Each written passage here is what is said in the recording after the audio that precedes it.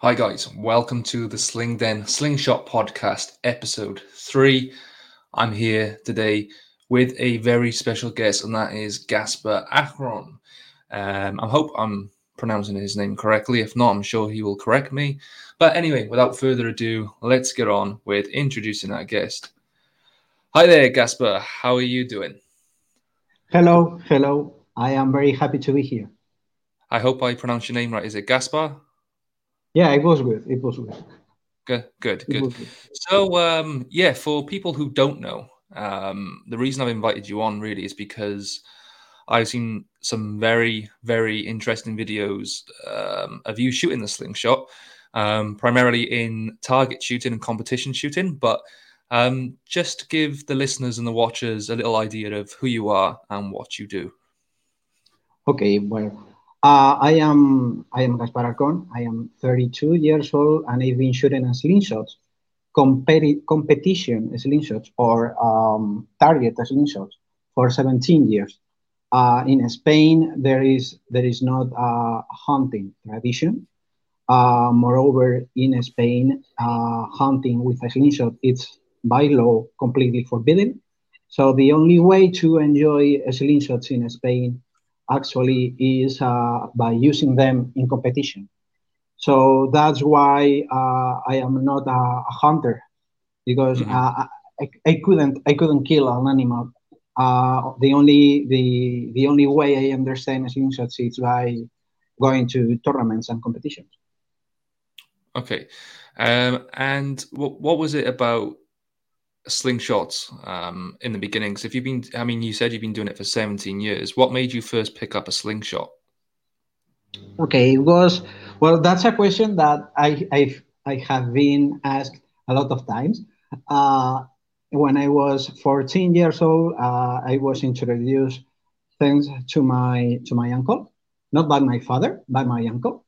Well, I was just bored, and the only way it was introduced to me. Let me explain. I have to think first in Spanish, so it's Yeah, a little bit okay. complicated for me. But it was introduced just like a funny game, so to speak. Hmm. Yeah. Uh, and I was hooked ever since because I realized that I could be very proficient with it. I realized that just like any hobby, just paying attention to details, to practice, as you say in English, practice makes perfect. So I Hmm. knew and I realized that I could be very proficient with it if I took the time to learn. And well, I think that it took me a lot of time to learn because when I was 14, uh, there was not YouTube to learn tutorials from. Um, I think that the most, the most stuff that I learned back in the day was as I have to think first. Just by going to the competition, just paying attention, just asking questions straight to the people. And that's the best way, a very slow way, but it was worth it because I've developed a form and a technique that suits me perfect. And that's what I am using for years.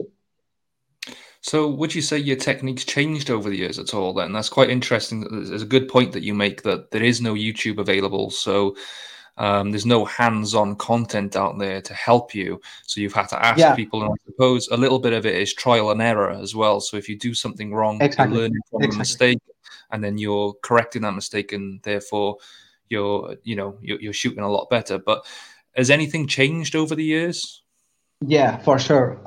Well, this is one of the main problems with people abroad, like you, for example. If you wanted to try a Spanish slingshot, that's the main issue that most people encounter or that find abroad shooters because they realize that on YouTube there is not a tutorial for a Spanish slingshots to start with.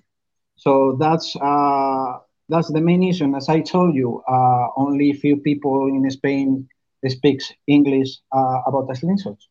But for answering you the most proper way, I think it's time for me to show you Spanish frames because if I show it, you will understand better. Okay, Mhm. from 14 years old until I was 21, I mean the first 7 years, I didn't need to use glazes. So the easiest way to shoot a Spanish slingshot is completely. There I have it. This is the my main one. Okay, uh, it's completely upright in this position, like this. Okay, I have to focus on the camera, but this is the easiest way, having having the slingshot completely upright. Okay, and you anchor the pouch right on the eye. Okay, that's the most easy way to learn it. But the main problem for me, I developed myopia when I was 21. I mean, 11 years ago, and I realized that I couldn't shoot without glasses anymore, and that's why I need to use glasses. And that's when the problem starts because in if you need glasses, you cannot anchor anymore on the eye corner. Okay, Even so that's those little the little extra centimeters, it makes a big difference, doesn't it? So even though yeah, you can go to exactly. where your lens is, it's still making a big difference. Yeah, I've tried to use contact lenses, Hmm. but you are looking at the target almost at 90 degrees, your body position, your stance. Okay, so I didn't feel comfortable with the contact lenses, and it is way easier to focus on the target with glasses, and that's why I don't use contact. Hmm. Um, um, that's where, as I told you, that's when the problem starts because the easiest way, in case you are missing that target, adjusting the frame. If you are shooting upright, it's very easy because you are working on a vertical axis and horizontal axis, and it's Hmm. very easy with this kind of frame to adjust it with this at the forge by moving up to left to right each individual band, and in case you are missing up and down, you are adjusting the side. Okay, Right. but as I needed to use glazes, you realize that you've got to anchor either on your nose or on your mouth corner. Okay, and that's when you feel that if you do that, you cannot shoot upright anymore. You have to lean the angle at 45 degrees or 90 degrees this Mm. way, and adjusting the frame that way is very complicated. It takes a lot of time. It is not impossible, but it takes way longer. And even for us Spanish shooters, it is something that we still struggle.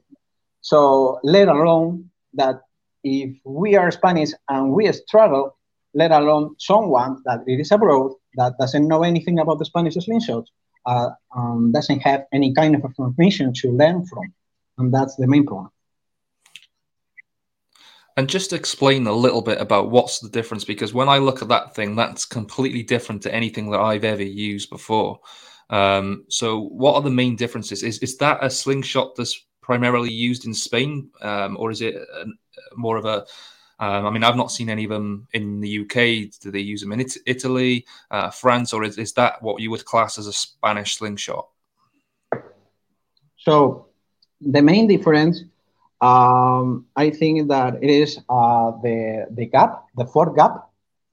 Hmm. Um, the other difference that we've got aside that I don't know if you can see it on the camera. I will do my best, but Hmm. right here is the side. Okay, right here is the side, and you've got here a hole Yeah. and a point.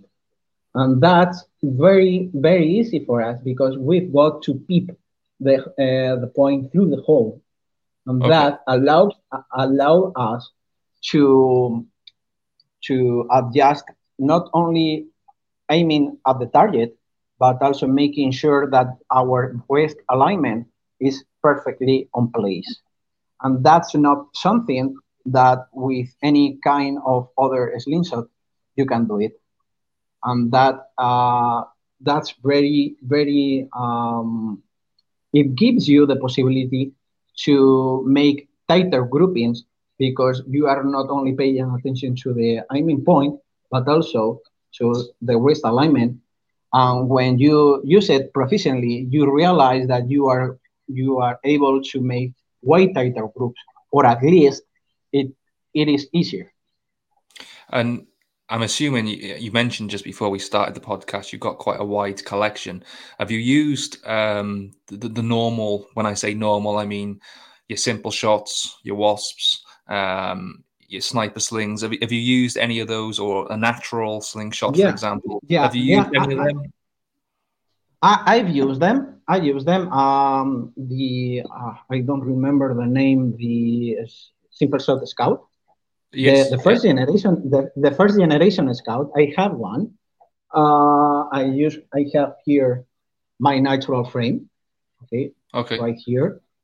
Um, I've got the Unifox from Wasp, Wasp. Yeah. but as I explain a lot of times, I can use that technique or this the Spanish technique, so to speak. It's, So it, it, you it have is it is different, so you have to but change your technique based on the frame itself. yeah, exactly, because that's one of the problems that you realize when if you have it, you realize quickly that the ergonomics requires you to do a different technique that you were used to. And that's why it requires, um, especially for someone that hasn't been used to either move the bands, to either what do I do? Move the bands, either move the side up and down. So you've got a lot of possibilities to do with it. So that's you realize if, for example, if you go to a Spanish tournament or the Spanish nationals, that either more fancy or not the Spanish frames, we like a lot of ergonomics. So that's the other difference as you asked me. We don't mind if the frames are very bulky, very chunky, because our main concern is ergonomics. Mhm. We don't care if it's very big or pocketable, as you say in English.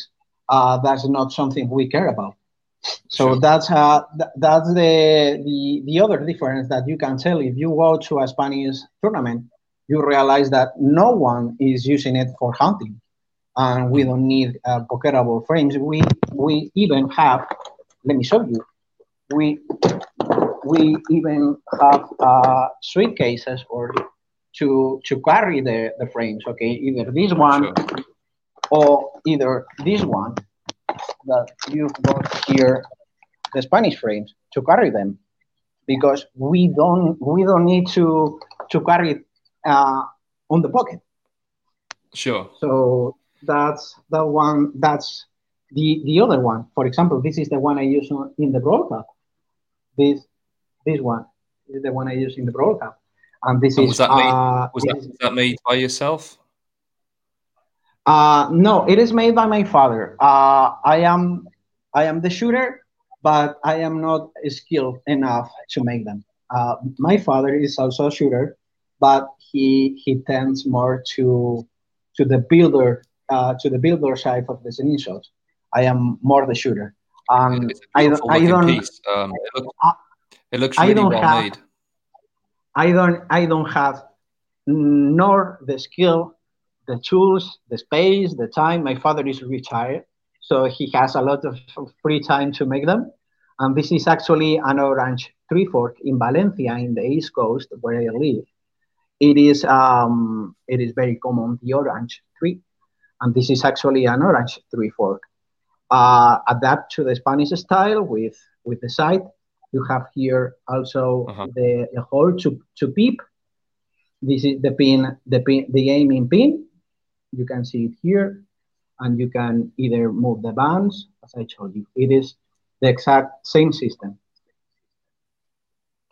And we're just going to touch on competition shooting in a second, but is there any regulations or restrictions in the equipment they use in these competitions? So does it have to be a slingshot like that, or could you actually turn up with something else? You can use anything you want, but the only restriction that I've known over the years, it is not focused on the slingshots, but on the pouch. Many people here, and I don't think so, but many people here, it is. Let me find the proper word in English. Don't like magnet pouches. A lot of people here in Spain used long time ago to use magnet pouches because I am not one of those shooters, but for example, my father or any other shooters used to use magnet pouches in the inside of the pouch. If you Right. shoot upright, I don't have any pouch that I could show you, but imagine just two pouches that are sewn here on the back. So you Uh-huh. got like you are not grabbing the ball, you are grabbing the tab of the pouch. So when you pull back, the pouch is pressing down the ball, and inside it's a magnet. A lot of So people here. you're holding behind the ball then, in a sense. You're ex- actually able to exactly hold behind exactly the ball. Yeah. exactly your fingers are behind the ball, and when you pull back, the same force of the band are pressing down and are not allowing the ball to fall. Okay, and inside of it there's a magnet, and there's a lot of people here in Spain that use that kind of pouch. For example, I remember some guys that went last year to the European Championship that use one of those pouches.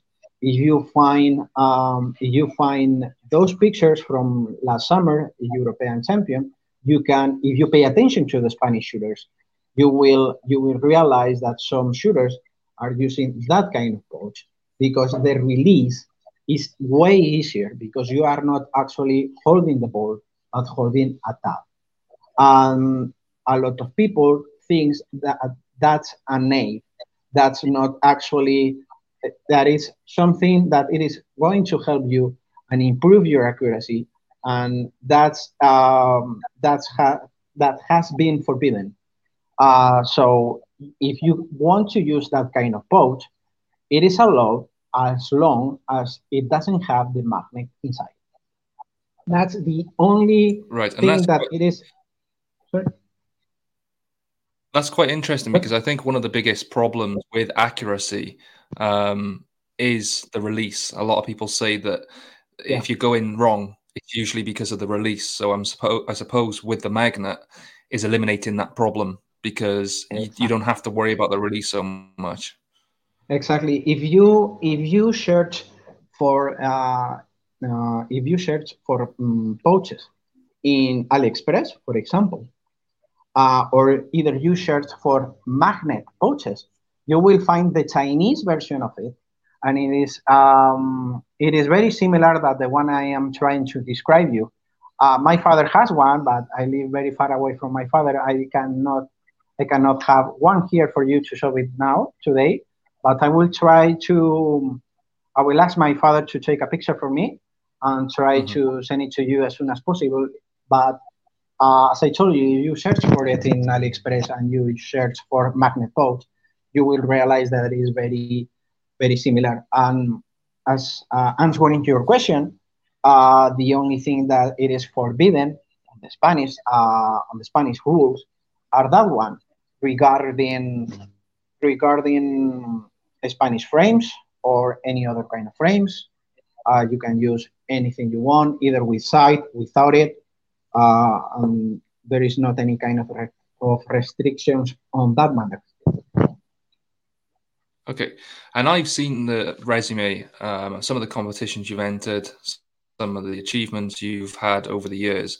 But just give the listeners and the watchers a quick rundown of the sort of things that you've competed in and what you've achieved over the years. Well, the main one I must start with the World Cup. It is the one that I will remember always in my life because it was a very nice experience. 5 years ago in 2018, I was seventh in the world. I think there was 193 shooters, more or less, Wow. very close to 200. It was in Italy, and I managed throughout the whole weekend to finish on seventh place in the single event. And the day after, on Sunday, um, I am explaining this because I am not sure if people is familiar with the format of the Brawl Cup, but you shoot on the single event Friday and Saturday. Okay, it Okay. is exactly the same format. You shoot a paper target the first round. From second to seventh round on the day, you are shooting at knockdowns. Okay, we don't use spinners on the Brawl Cup.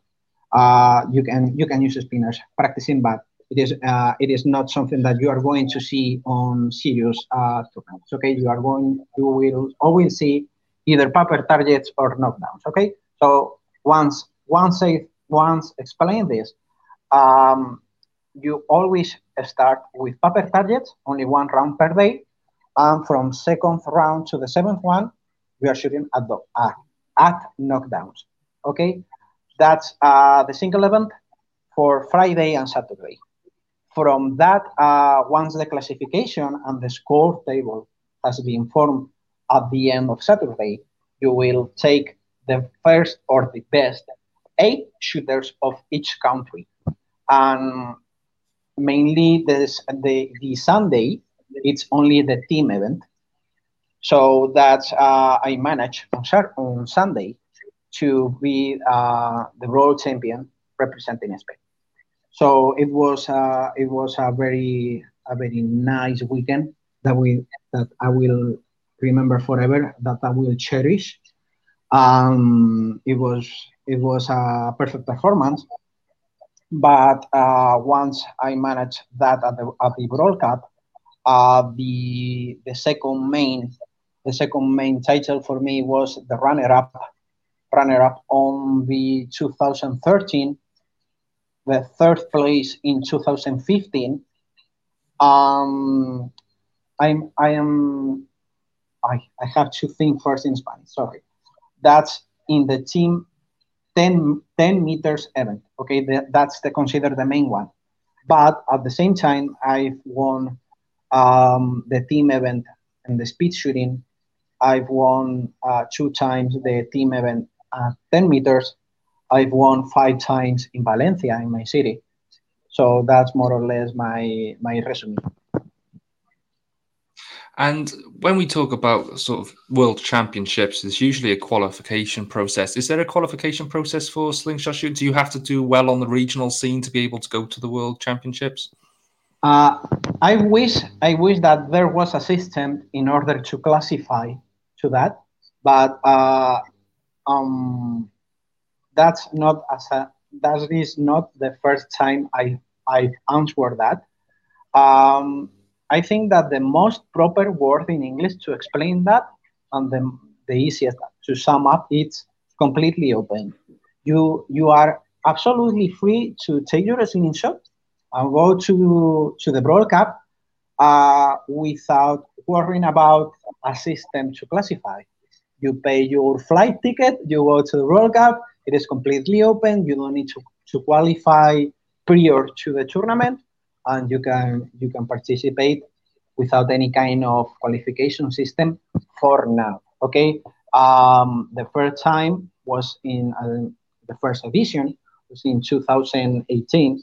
Um, as long as I know, there is not going to be any other system because the next one is going to be the next year in Shanghai.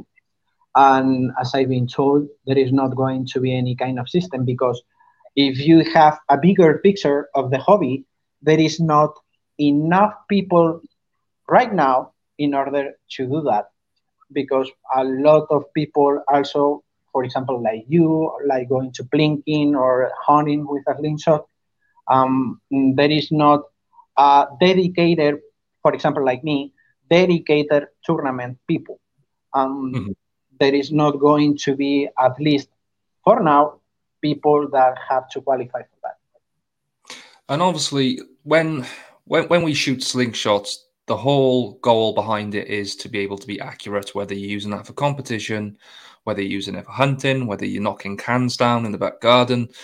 Um, but is there a certain way that you prepare for a competition? Is it a certain thing that you would do differently to what I would do? So, for example, I have my spinners.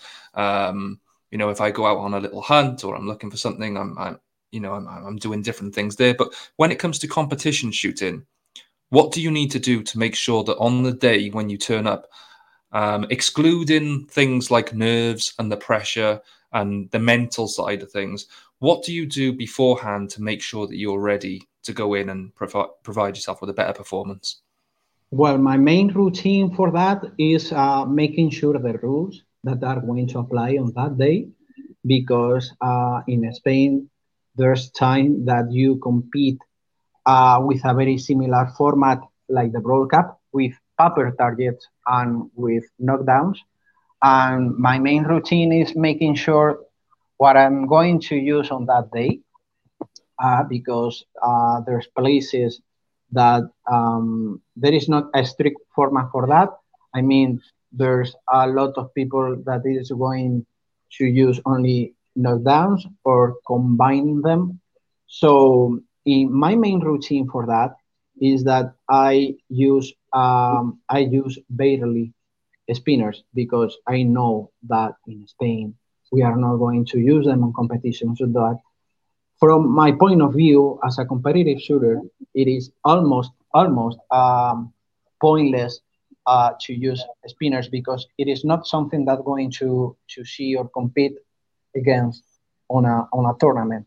So I am trying to replicate the same system, the same rounds, the same number of rounds, the same number of shots, the same size of the targets, even the same material of the targets, because it's the metal knockdowns or rubber knockdowns or leather knockdowns are not going to react against a shot the same way.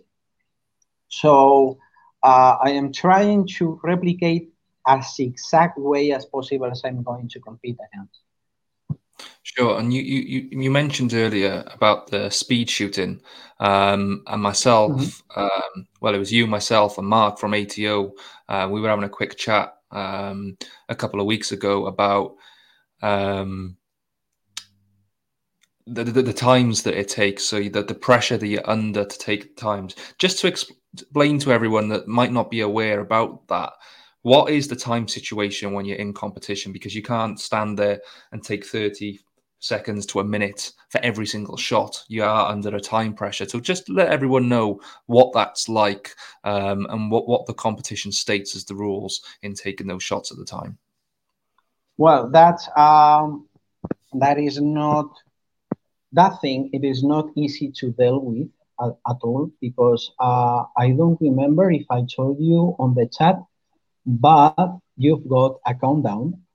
More or less is 2 minutes for each five shots or five targets.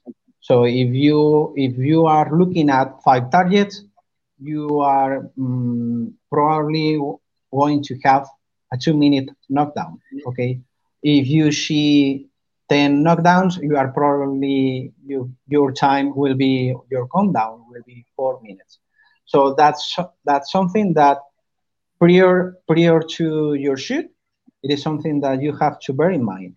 because you've got to calculate, okay, I've got 2 minutes, I've got five targets, I know that I've got 120 seconds to deal with for those five targets, and how to deal with that pressure. In my opinion, uh, the secret, so to speak, for me is my breathing. Okay, so if I manage to control my breathing, it is very easy for me to deal with the nerve. Okay, so it is kind of a sensation that you've got to feel, because it is very hard for me in English to explain that. Once I manage to control my breathing, to exhale and inhale my the air, my I don't shake anymore, so to speak. If I don't control my breathing, I start shaking a lot. But once I calm down, once I control the air, it is very easy for me. I am very steady with the hand, and that smoothens all the performance after all. And I suppose it's not something I'm you not can sure. really replicate. Sorry to interrupt. Sorry to interrupt. I am not sure if I Okay, explain no, no, myself okay. right. No, no, it's a good explanation. I'm just kind of, when we're talking about practicing, it's not something you can really replicate in practice because you're not under the competition pressure. You can set yourself a timer at home if you're practicing. You can set yourself 2 minutes to hit five targets, but you're relaxed. You're in your own environment. There's no one else around. Whereas when it comes to competition time, there's other people around. You know that the shots that you're making is going to make a difference to your score and how you're going to finish the tournament.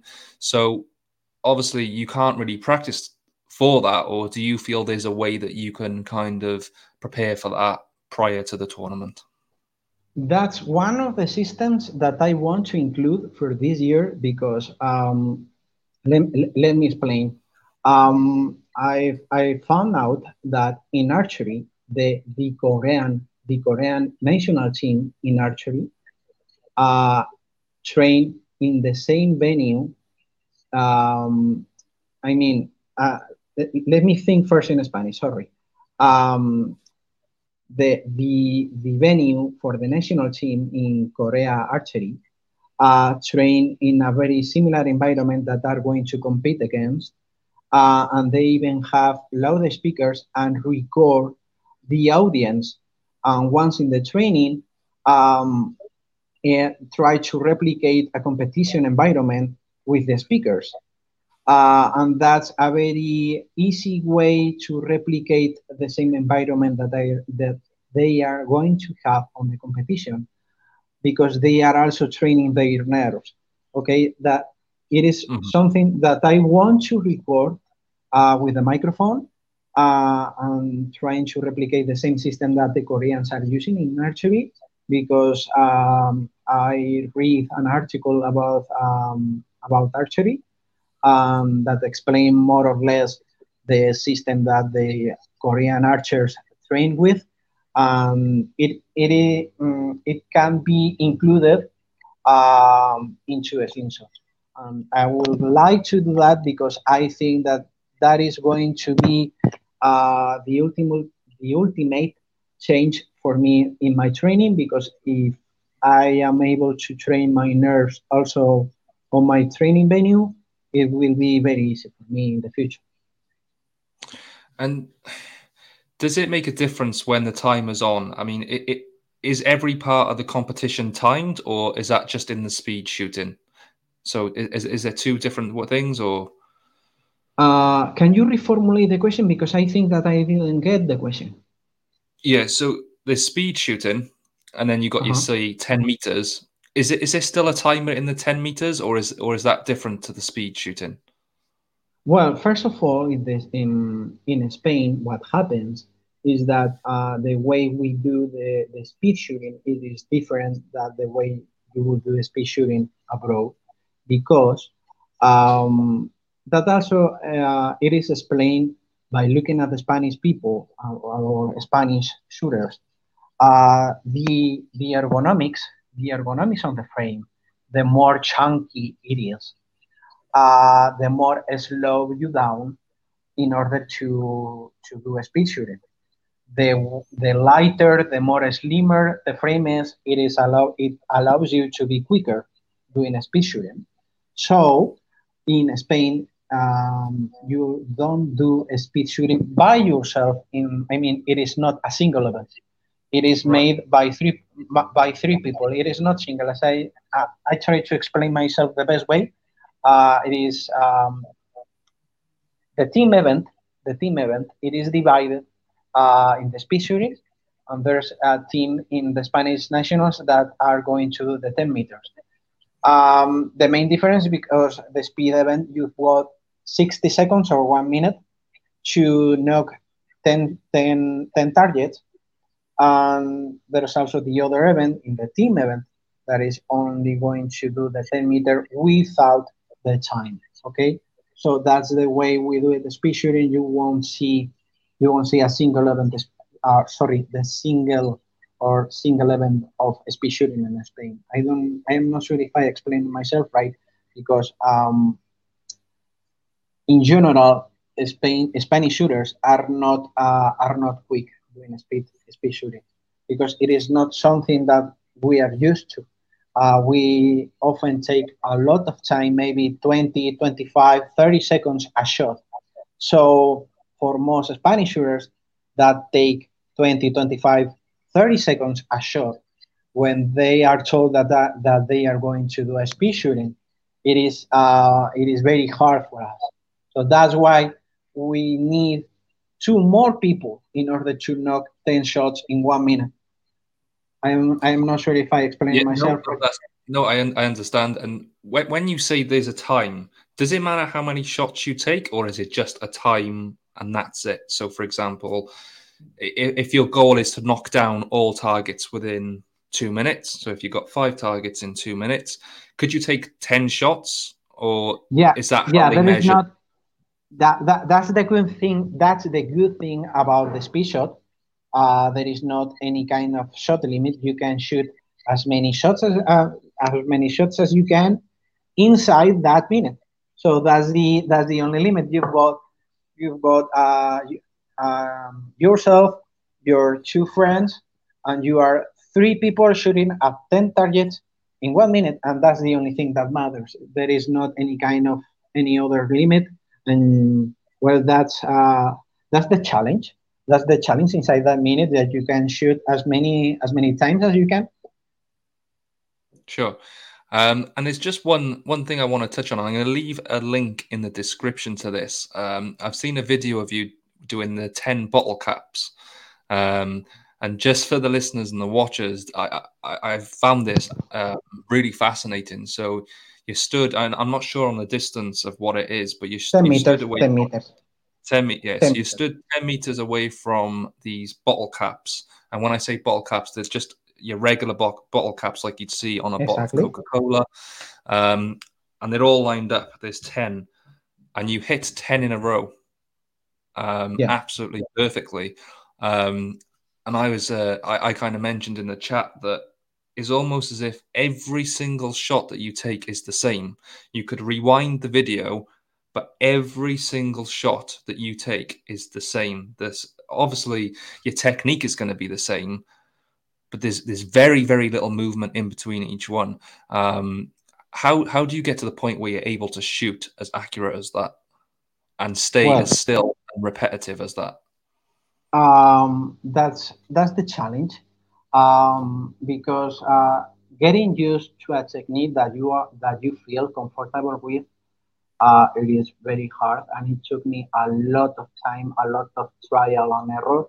And as I told you at the beginning, practice makes perfect.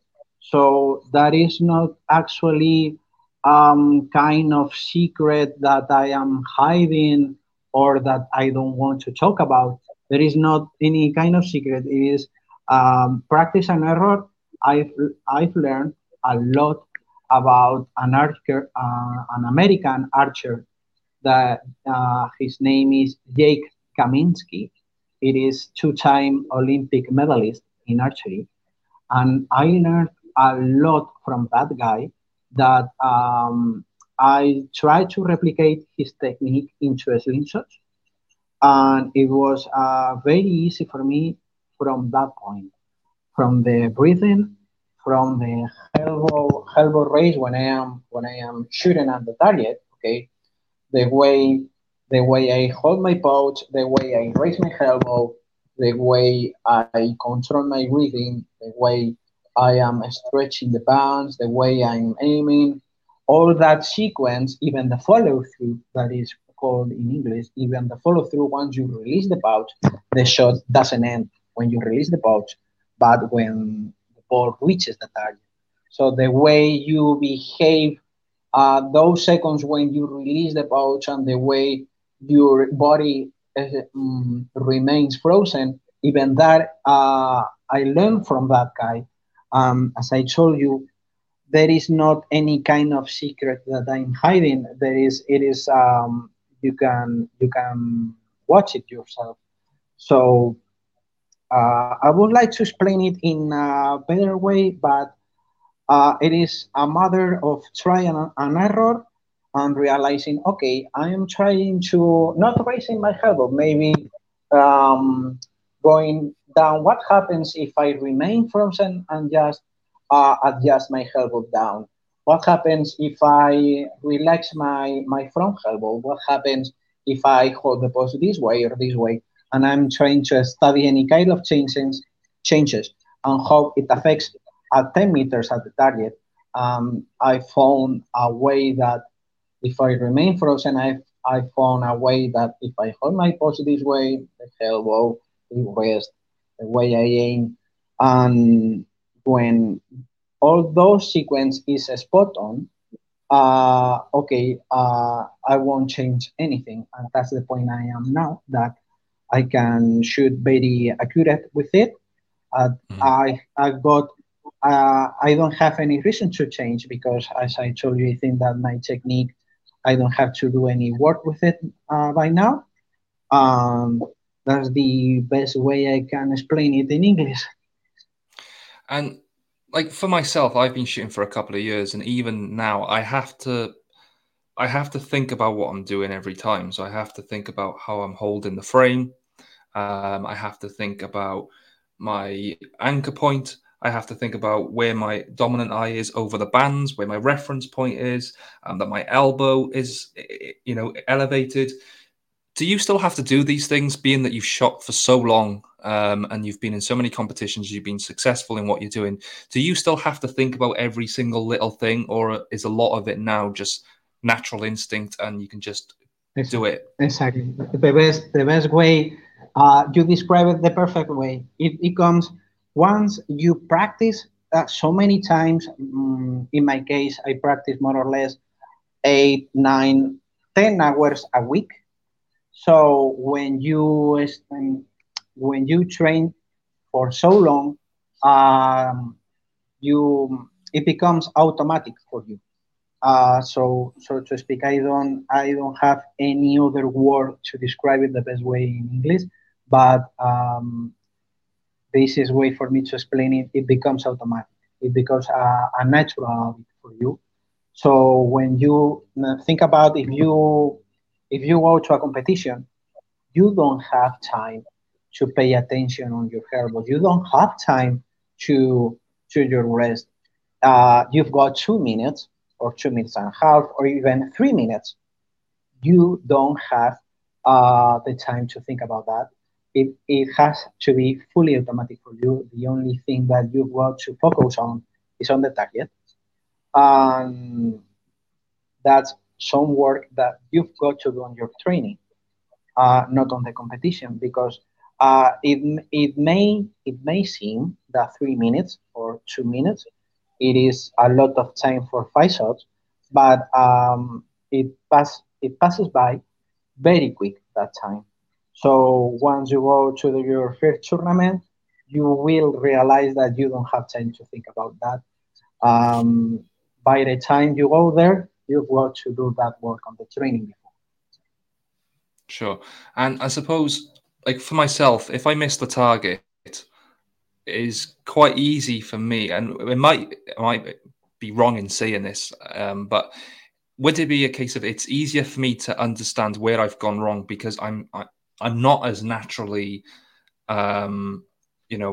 my technique isn't as complex as yours, where you can just do it.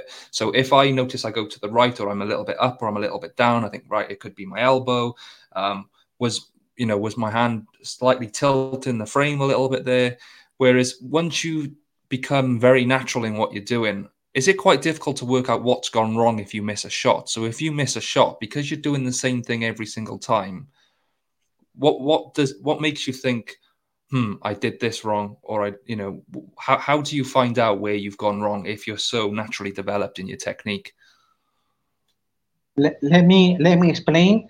I will show you my catch box, and once I show you my catch box, you will understand better, and I will be able to answer or to address that question way better if I show you my Sure. catch box. Give me just 5 seconds. Okay.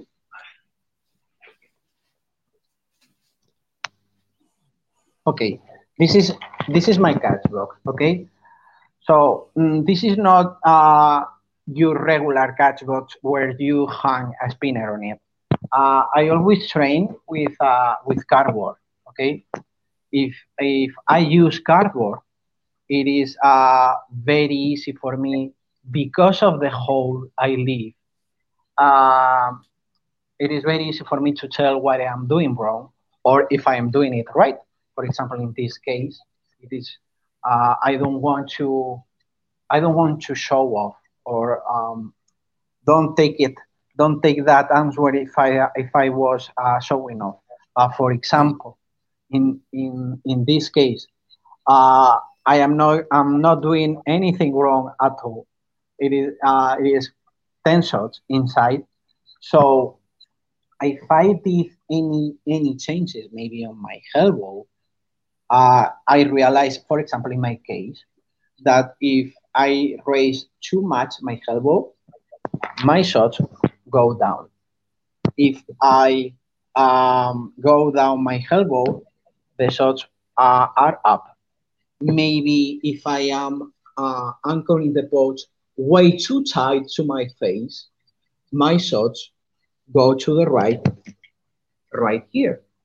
If I don't press myself enough on the face, my shots go to the left. So I will be hitting right here. So that's the best way for me to train.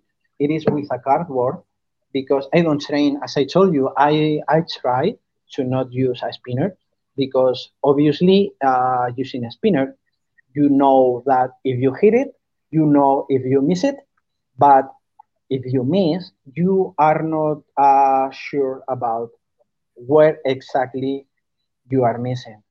So for me, Mhm. the best way for me to train, uh, to learn myself what I'm doing wrong, and the best way for me to learn from that is the mistake and improve myself is using a cardboard because it's very easy to tell what you are doing wrong by the hole you are leaving on the cardboard, and that's more or less my training routine.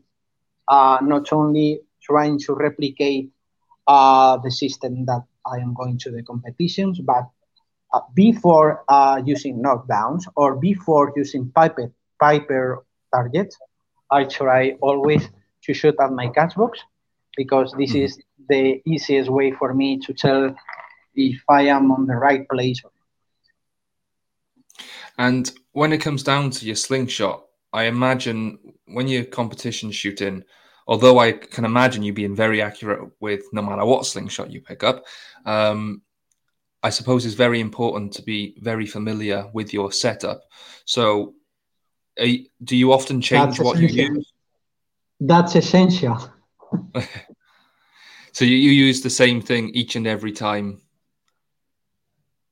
Because you Can you mentioned reformulate the? you Sorry, mentioned can you earlier reformulate that the question? yeah, sure. You mentioned earlier you've got, is it a new slingshot? The new slingshot you've got, is that fairly new? The yellow one. Yes, is that new? No, it was made in 2019, so it is 4 years old. 4 years 4 years old. And old. So how difficult was it for you to change over to something like that? Because obviously you competed in the World Championships in 2018, so you must have got that a little later on after. How difficult was it to change to that, or is it set up in a way where it performs just the same as the other one? exactly. Think about. Let me explain the story behind, because once I explain the story, you will understand better. Hmm. When I was in the World Cup, that's the good thing, because you get to know a lot of people in the World Cup with different philosophies, the different ways we understand slingshots, not only in Spain but in different countries.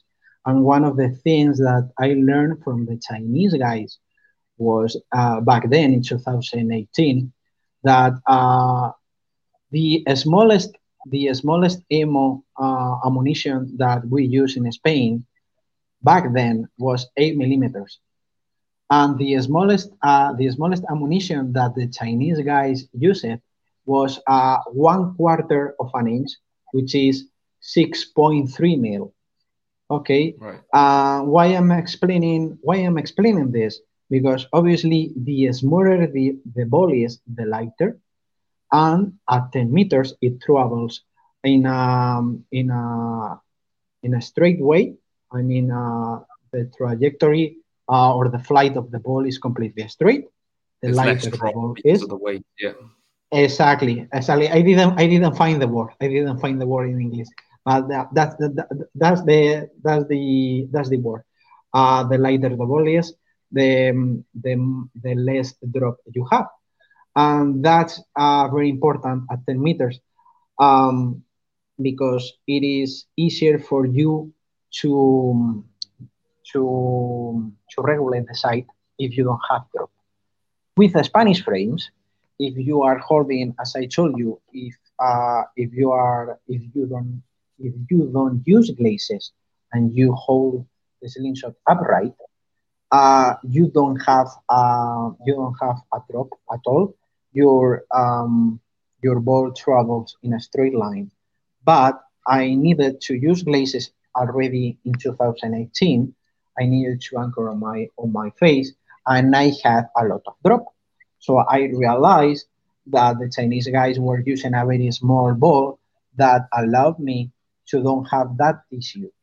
So that was the moment after the World Cup that I realized that if if I wanted to do my training way easier, I needed to use not only Spanish frames, not only a Spanish gum rubber that it is almost a square like this one. I needed to use a different kind of frames, Chinese frames from AliExpress, or either like this one, that the current one I'm using, that is completely handmade by one of my friends.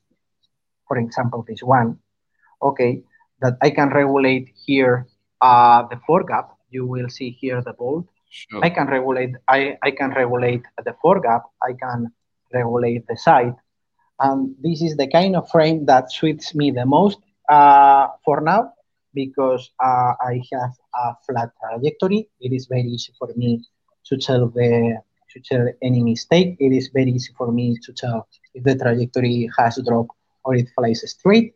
And that's the reason why I am not using currently way too much Spanish slingshots, but these kind of frames, because I make, as you can see, I am able to do tighter Yeah. groups. Um, you can do that also with the Spanish frames, obviously, but getting to this point with the Spanish frames takes you a lot of time. I wanted to speed up, so to speak. I wanted to do my training way easier. The way we adjust the frames, it is way easier, and that's the point I am at right now. I am not sure if I explaining myself right, if I am Yeah. answering your question. That's Sure. uh, that's the best way I am. that I can explain myself in English. No, sure, no, perfect. Um, and obviously, when it comes to the bands, how you mentioned you went from 8 mils to what was it, 6.3s, something along those lines.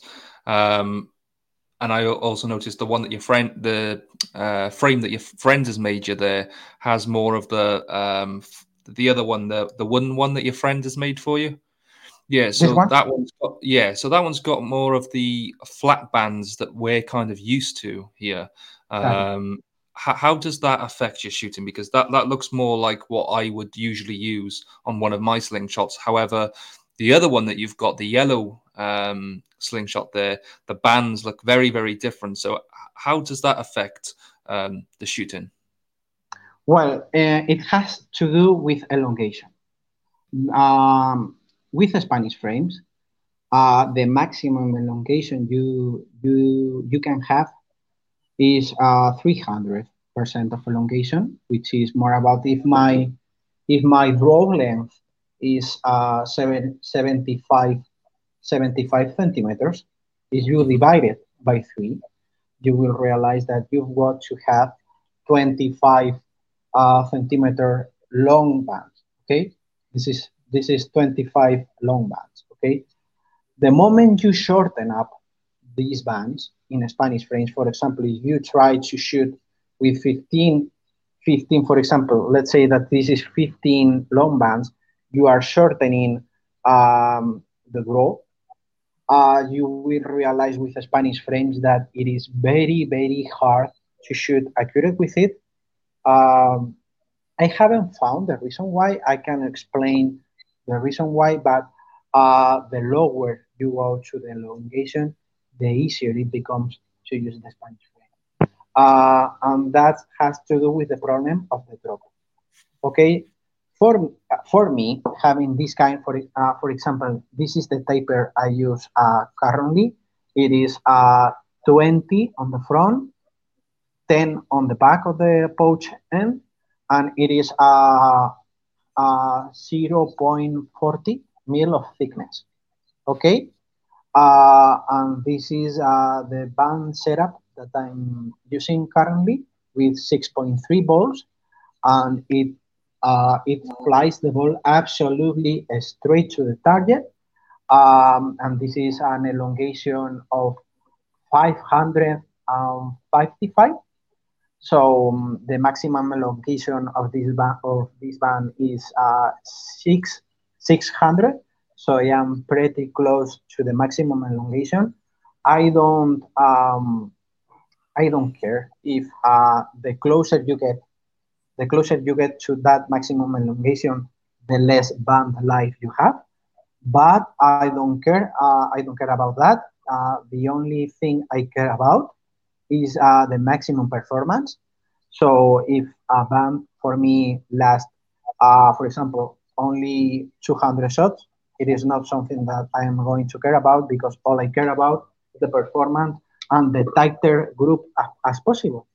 And that's my personal preference, and that's the best way I can explain it. Sure. And that's quite an interesting point you make there about band life. If you're in a competition setting, um, I'm assuming that your setup is brand new. So you don't want a band that you've been shooting for, say, a couple of days, and then you Exactly. get into and your band snaps halfway through the shoot. So is that part of the preparation as well, is just making sure that all your equipment is set up to the best possible way? And how do you go E- about doing that? Exactly. One of the things that I have to pay attention on when I train is the band life. A lot of you've got to pay attention a lot on that because the days prior to a tournament, I have to think first the shots I take time to take note of the shots I'm taking with that band. For example, um, mm, let me explain the best way possible. I have to think first in Spanish. The maximum shots with a band that I go to a tournament is 40 to 50 shots. If I go through that, I am will not use that band on a competitions because you take counting your warm up shots on the tournament, counting the shots you are going to shoot in the tournament. You will shoot 100, 120 shots on the tournament. So going through 40 to 50 shots is the maximum you can use on a band before a tournament. Sure. And this is a question I'd like to ask. I've asked a few people this, and I get a few different responses. It could be, I'm not sure if you know what a placebo effect is. Have you heard Sorry, of a what? placebo? A placebo effect? No, no. Vale. Sorry. Placebo in Spanish. Sorry. Yeah.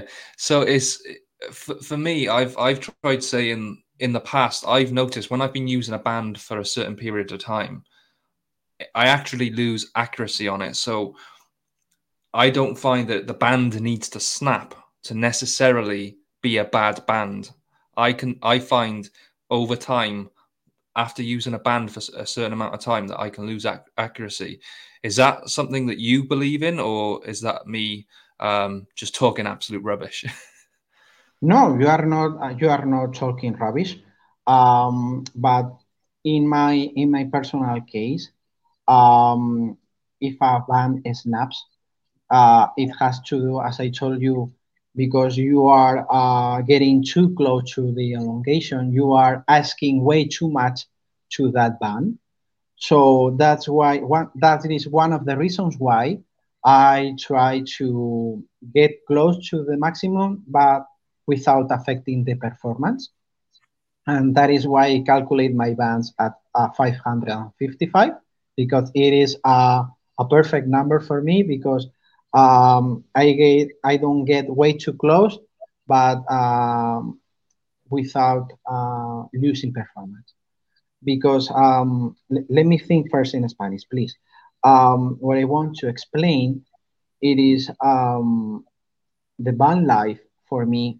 As I told you, it is not something that I am going to care about, and it is I have to find the word. Sorry, it is very easy for me to do that. What I want to say after all is that if I am able to shoot this, I am very happy with my training. So if I use maybe if the band lasts, for example, 150 or 200, I will always be happy if I am doing this. On the band life, it is not something that I am going to care about, and this is the best way I can answer that question because I don't find the words for this in English, but it's kind of feeling for me. If I am able to do this, Mm-hmm. then everything Discover doesn't the matter for problem. me. Sure. And when you say, so for example, 150 or 200 shots, why would you not keep going? Why would you maybe not get 300 shots? Because like you said, a lot of the time, if the bands are snapping, that's because the I don't elongation get is. sorry if I interrupt you, but in my personal case, I once I reach 200 shots, I change the bands. I don't get to the point where my band snaps. I am not sure if I am explaining myself right. I always take note of the shots, of how many shots I am shooting, and once I get to, for example, 150 or 200 shots, once I reach that number, uh, I don't I don't keep with the bands. I just change them. I don't get to the point where I am going to snap them. And I I suppose, am I am not sure. I am not sure if I yeah, am no, answering your question. no, yeah, but let me explain. Let me ask the question in a different way. So, would you notice a difference between the last 10 shots of a band that you've been using? So, if you've been using a band for 200 shots, would you notice a difference in the last 10 shots of that band compared to the first 10 shots of a brand new band? Absolutely, Yeah. absolutely. And let me show you one device that I use. in order to answer that question. Okay, this is basically this device. It is basically a hook scale. Okay, it is used also on.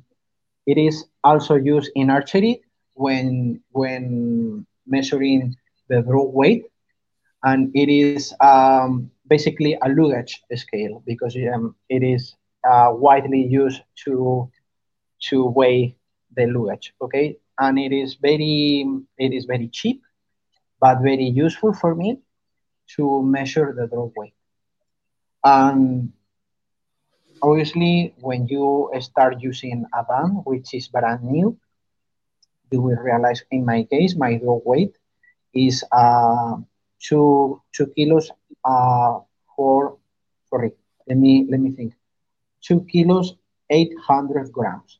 Okay, two Of point pressure. eight. So Exactly, that's the yeah. exactly. The draw weight I am holding is 2.8 kilos.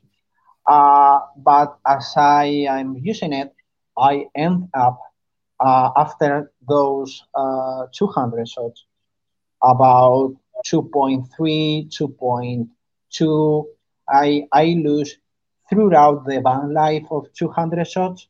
I lose about 600 grams from 2.8 to 2.2. Wow, that's And very that's interesting. That's quite a difference there. exactly. And how do I realize or how do I notice that those 600 grams throughout the van life? I Let me show you here, for example, on the catchbox. Um, I start realizing or noticing that as I am losing weight, the speed is less, and that's I am starting having a little bit of drop, and I start realizing that my shots go low right here, for example. Hmm. And that's the time I realize that I am losing draw weight.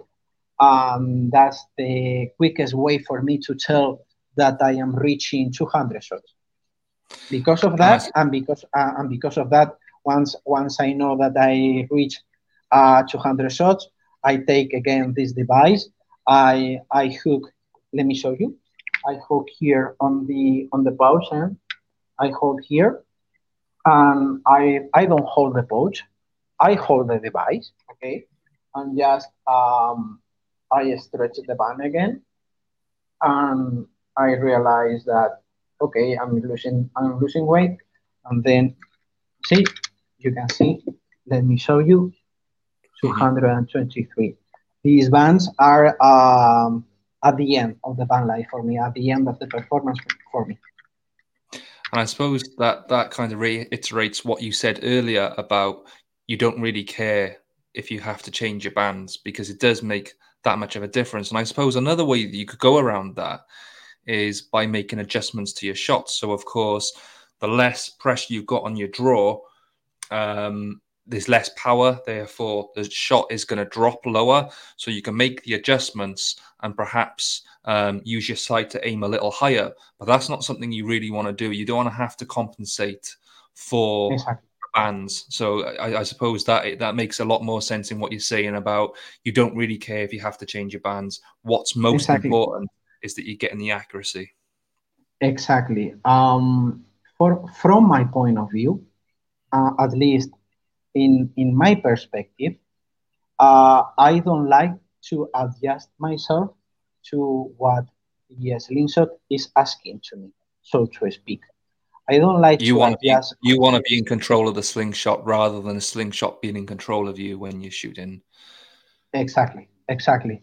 So that's why I don't really care about the van life at all. I want to feel in constant control of the slingshot, and that is why once I realize that I am having a lot of drop, there is not a reason for me to keep with that band at all, and that's why, for example, you will realize with this site that I have here a butterfly nut, and I can regulate the height. And I could do it. I could keep with that band by regulating the site, by going a little bit low. But I know I can do it. But I rather change the band with a higher growth weight because once I reach 2.2 kilos, I don't feel comfortable because it feels way too light for me, and there is not any reason to keep the band. Sure. Well, Gaspar, it's been an absolute pleasure having you on the podcast today. I've certainly learned some stuff. Hopefully, people listening in and watching us learn. It was absolutely fascinating, and I actually didn't realize how different the Spanish slingshots were to everything else. So I might actually have to invest in one of those myself and have a little play around. But just before we go, is there anything else that you want to mention there? Yeah, for sure that if someone that it is thanks to this podcast, someone is interested in trying out Spanish frames, just I will be always happy to show the people as I did with this podcast to show people how to start with a Spanish frame. Just get in touch with me with any people that is interested. That I will always be happy and open for people to help. And how do we go about finding you? If somebody wanted to reach out and just ask you about the Spanish slingshots, where can Yeah, we find you? search for me in Facebook. It is the quickest way. I don't have, in my personal case, I don't use Instagram, but Okay. I've got also my YouTube channel. You can either get in touch with me through YouTube, or the easiest way and the quickest way for me because I use it every day just by Facebook. Sure, and I'll make sure that I put something there in the comments to make sure people can find you. But anyway, thank you very much for your time today. It's been an absolute pleasure talking to you. Likewise, it was for me too. Thank you. Have a great day. I'll speak soon. You too. Bye now.